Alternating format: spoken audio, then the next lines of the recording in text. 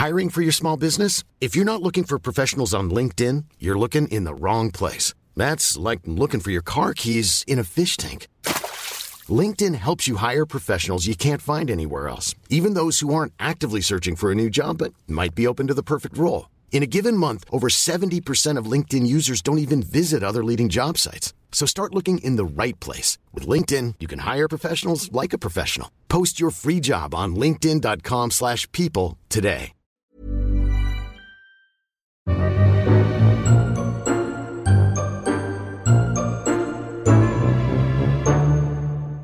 Hello and welcome back to the Forgotten Origins of Fairy Tales, the podcast where I look into the truth behind our best loved children's stories. As you can probably tell, I've still got a bit of a cold, so sorry for the nasal tone of my voice. Oh, when will this super cold go away? But anyway, this week, in honour of Halloween, which is fast approaching, we're getting spooky, looking into the chilling backstory of the legend of Sleepy Hollow. A tale that's inspired films dating back to 1958, and though it's not as famous as the Tim Burton adaptation with Johnny Depp, the old Disney cartoon is the one that springs to mind for me. It gave me serious nightmares as a kid.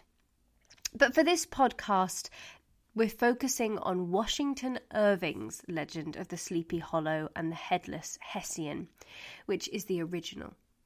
Because though the other stories and films are based on Irving's ghost story, the film adaptations are pretty different. So without further ado, let's have a look at this original ghostly tale. The story begins in a small town of Sleepy Hollow, and the narrator of the story tells us that everyone in Sleepy Hollow is, as the name would suggest, dreamy and sleepy at all times. The narrator tells us that this might be because of a curse or spell. Sleepy Hollow, we're told, has its fair share of curses, superstitions and legends. The town's most prominent legend, though, is that of a horseman who rides around the town by night with no head on his shoulders. The horseman is believed to be a Hessian soldier left over from the Revolutionary War, and the townspeople believe that he may be haunting the town because he's still looking for his head. The horseman is referred to as the Headless Horseman of Sleepy Hollow. By day, though, the town has its small pieces of normality. The schoolmaster, Ichabod Crane, is a man newly arrived from Connecticut. Ichabod's students admire him greatly, and due to the custom of the time, he prevails upon one student's family per week for room and board, as his pay is far too little to keep a house of his own. Ichabod is also the singing master of the town. He's considered one of the most intelligent men in Sleepy Hollow, second only to the town's parson. Because of this, many of the town's women find themselves lusting after Ichabod and wanting him for a husband. Now, Ichabod considers himself a firm believer in the supernatural and often spends so long reading frightening stories at the school that he must sing psalms to himself as he walks home so that he's not afraid of the dark. His favourite story is that of the Headless Horseman. Katharina von Tassel is one of Ichabod's singing pupils, an 18-year-old known throughout the area for her family's wealth and her incredible beauty. Katrina is the daughter of a very wealthy farmer and entertains many suitors looking to make her their wife. And Ichabod is no exception. He finds himself falling completely in love with Katrina, and he's also taken by her father's wealth. And he decides he must marry her. However, Katrina has other suitors who are rivals for her affection, and among them is a man named Brom van Brunt. He is the largest threat to Ichabod. Brom is a troublemaker, a loud and rowdy man known in the town for his feats of strength and heroic actions. He's very well respected and liked by everyone. Many of Katrina's other suitors have given up the competition for her hand in marriage because of the threat of Brom, but Ichabod is not daunted. He does court Katrina, more secretly though, so that the other man will be less likely to hear about it and less likely to beat him up. And this is made easier for Ichabod because he's able to court Katrina whilst performing as her singing teacher, and Katrina's parents don't notice how Ichabod acts towards her. Katrina returns the affections of both men, and a rivalry develops between them quickly. Brom challenges Ichabod to a physical challenge, but Ichabod refuses, well aware that he would obviously lose. Brom becomes frustrated by the refusal and begins to play practical jokes on Ichabod in front of Katrina in order to diminish him in her eyes. And for some time the conflict between these men continues with wins on both sides. And one day a messenger comes to invite Ichabod to a dinner at the Von Tassel farm. He sends his students home immediately so that he can prepare for the party. Ichabod decides to wear his best suit, and his only suit, and borrows an old unused horse from the farmer he's currently staying with, and rides out to the Von Tassel farm. The horse, named Gunpowder, is aged and somewhat sickly, but tough and ready for a fight, and Ichabod arrives at the party safely. Many prominent farmers from the area are there with their wives, and Brom is also there with his risky horse, Daredevil. Ichabod, starving, eats everything in sight at dinner and dances much of the night away with Katrina. Brom can only look on at the two in jealousy. But after the dancing has ended, Ichabod begins to chat with some of the older men about ghost stories, and the Headless Horseman is brought up, among other local legends. Brom tells his own story of encountering the Headless Horseman, and he says that he offered to race the spectre for a bowl of punch. Ichabod doesn't believe a word of this, but he doesn't interrupt. Late into the night, the party disbands, and Ichabod stays on after everyone leaves to speak to Katrina. And the narrator says that they do not know what happens in this conversation, but that Ichabod leaves the house looking disappointed, and that the reader must use their imagination to fill in the gaps. It is to be assumed that Katrina was only using him to make herself sure that Brom really had real affections for her, and Ichabod sets off home on his old horse during the darkest hour of the night. As he rides, he starts to remember all the ghost stories that he heard that night and begins to get more and more uncomfortable and frightened as he approaches Sleepy Hollow's church, the area where the Headless Horseman is seen most frequently. He makes it past the church, but when he comes to the bridge over the nearby stream, his horse suddenly stops. Across the stream, Ichabod spies a tall, dark shape that he can't identify. Frightened, he calls out to ask who it is, but there's no answer, and Gunpowder still doesn't move an inch.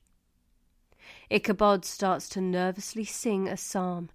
The figure, a large horseman, suddenly springs into motion. He rides alongside Ichabod without saying anything, and Ichabod tries to speed up to lose him, but the horseman matches his pace easily. And when the two go through a patch of moonlight, Ichabod realizes that the horseman is headless. His decapitated head is resting on the saddle in front of him. Panicking, the young man tries to lose the horseman again by bolting forward, but this only spooks his own horse, causing it to veer in the wrong direction, away from Sleepy Hollow and towards the old church.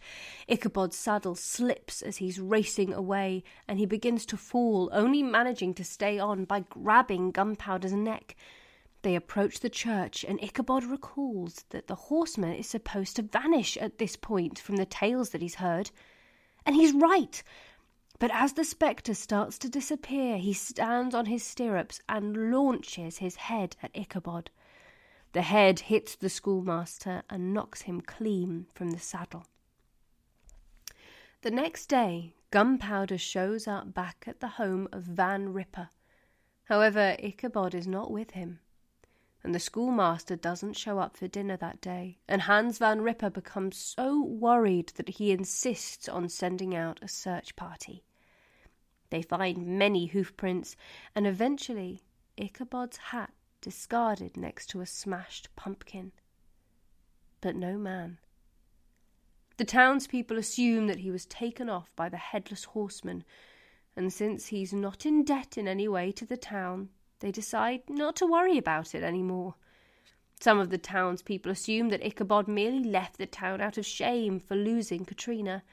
Broom is especially delighted to hear the news of his rival's disappearance and finds the tale very amusing, especially the smashed pumpkin part. Soon, Katrina and Brom marry, and the schoolhouse falls into disrepair, and the townspeople assume that it's haunted by Ichabod's ghost. Now, let's talk a little bit about the author of this American tale.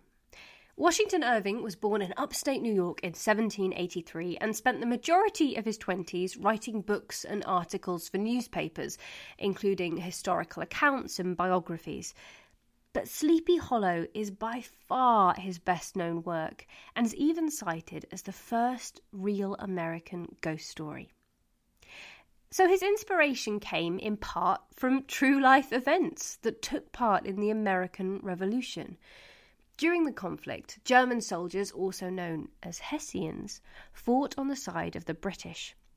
And it's said that in the Battle of White Plains, which took place over the town of Sleepy Hollow, a Hessian soldier was decapitated by a cannonball on the 28th of October, which is why this is such a popular ghost story around Halloween.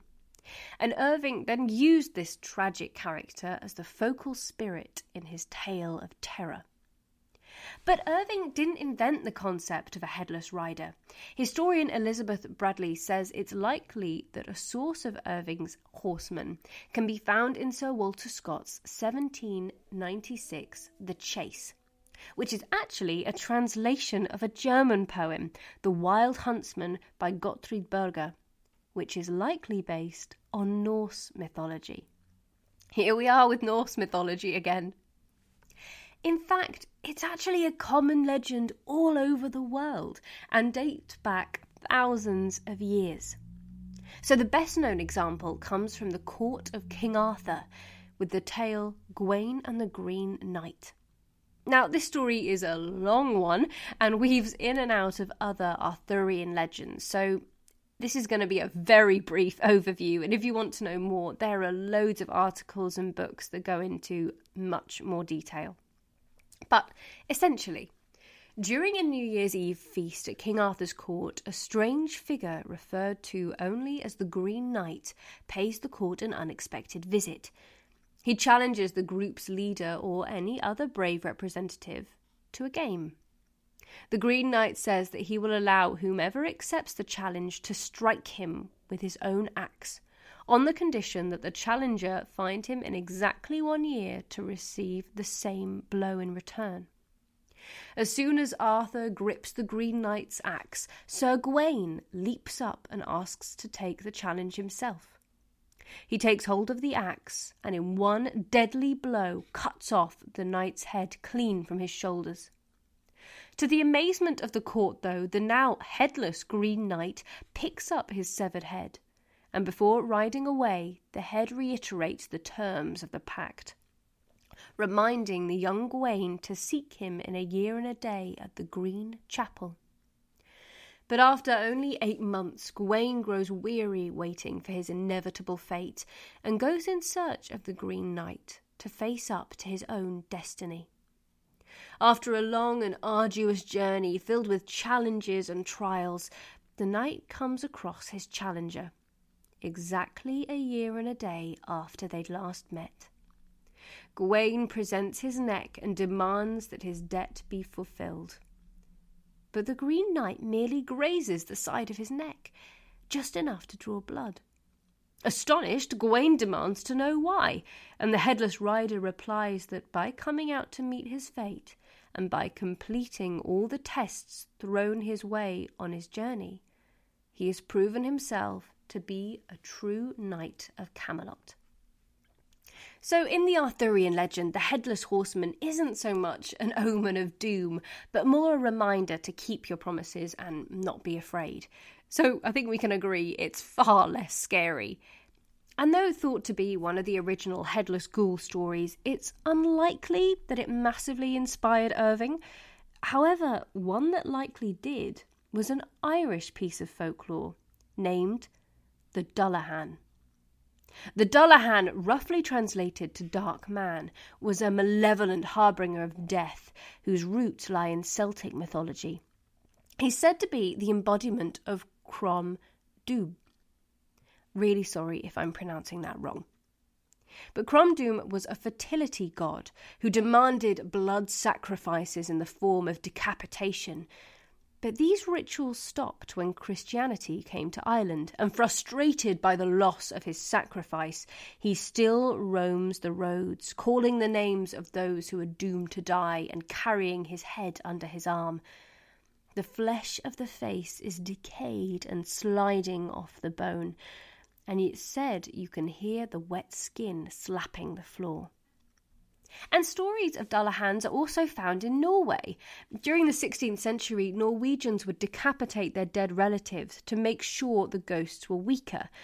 But this only encouraged them to come back headless and angered by their unsightly appearance. So, moral of that story, don't decapitate your dead.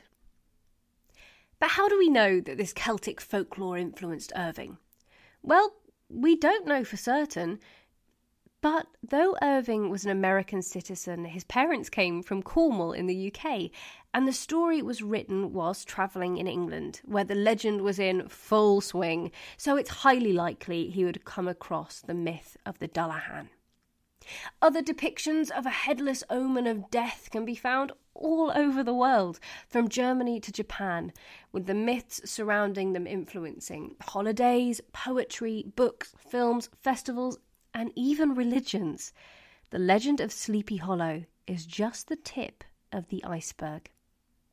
That's all for this week. I hope you found it interesting, if a little bit scary. And next week I'm staying in the world of the spooky with the legend of Dick Turpin, another infamous horseman. If you've enjoyed this podcast, why not check out my Instagram page, Forgotten Origins Podcast. That's all one word, Forgotten Origins Podcast, where I post new content every week. And as always, please recommend the podcast to any friends and family you think might also enjoy it.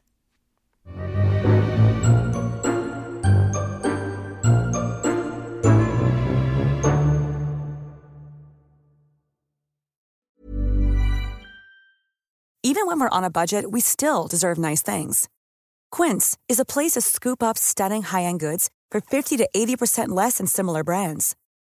They have buttery soft cashmere sweaters starting at $50, luxurious Italian leather bags, and so much more. Plus, Quince only works with factories that use safe, ethical, and responsible manufacturing. Get the high-end goods you'll love without the high price tag with Quince. Go to quince.com/style for free shipping and 365-day returns.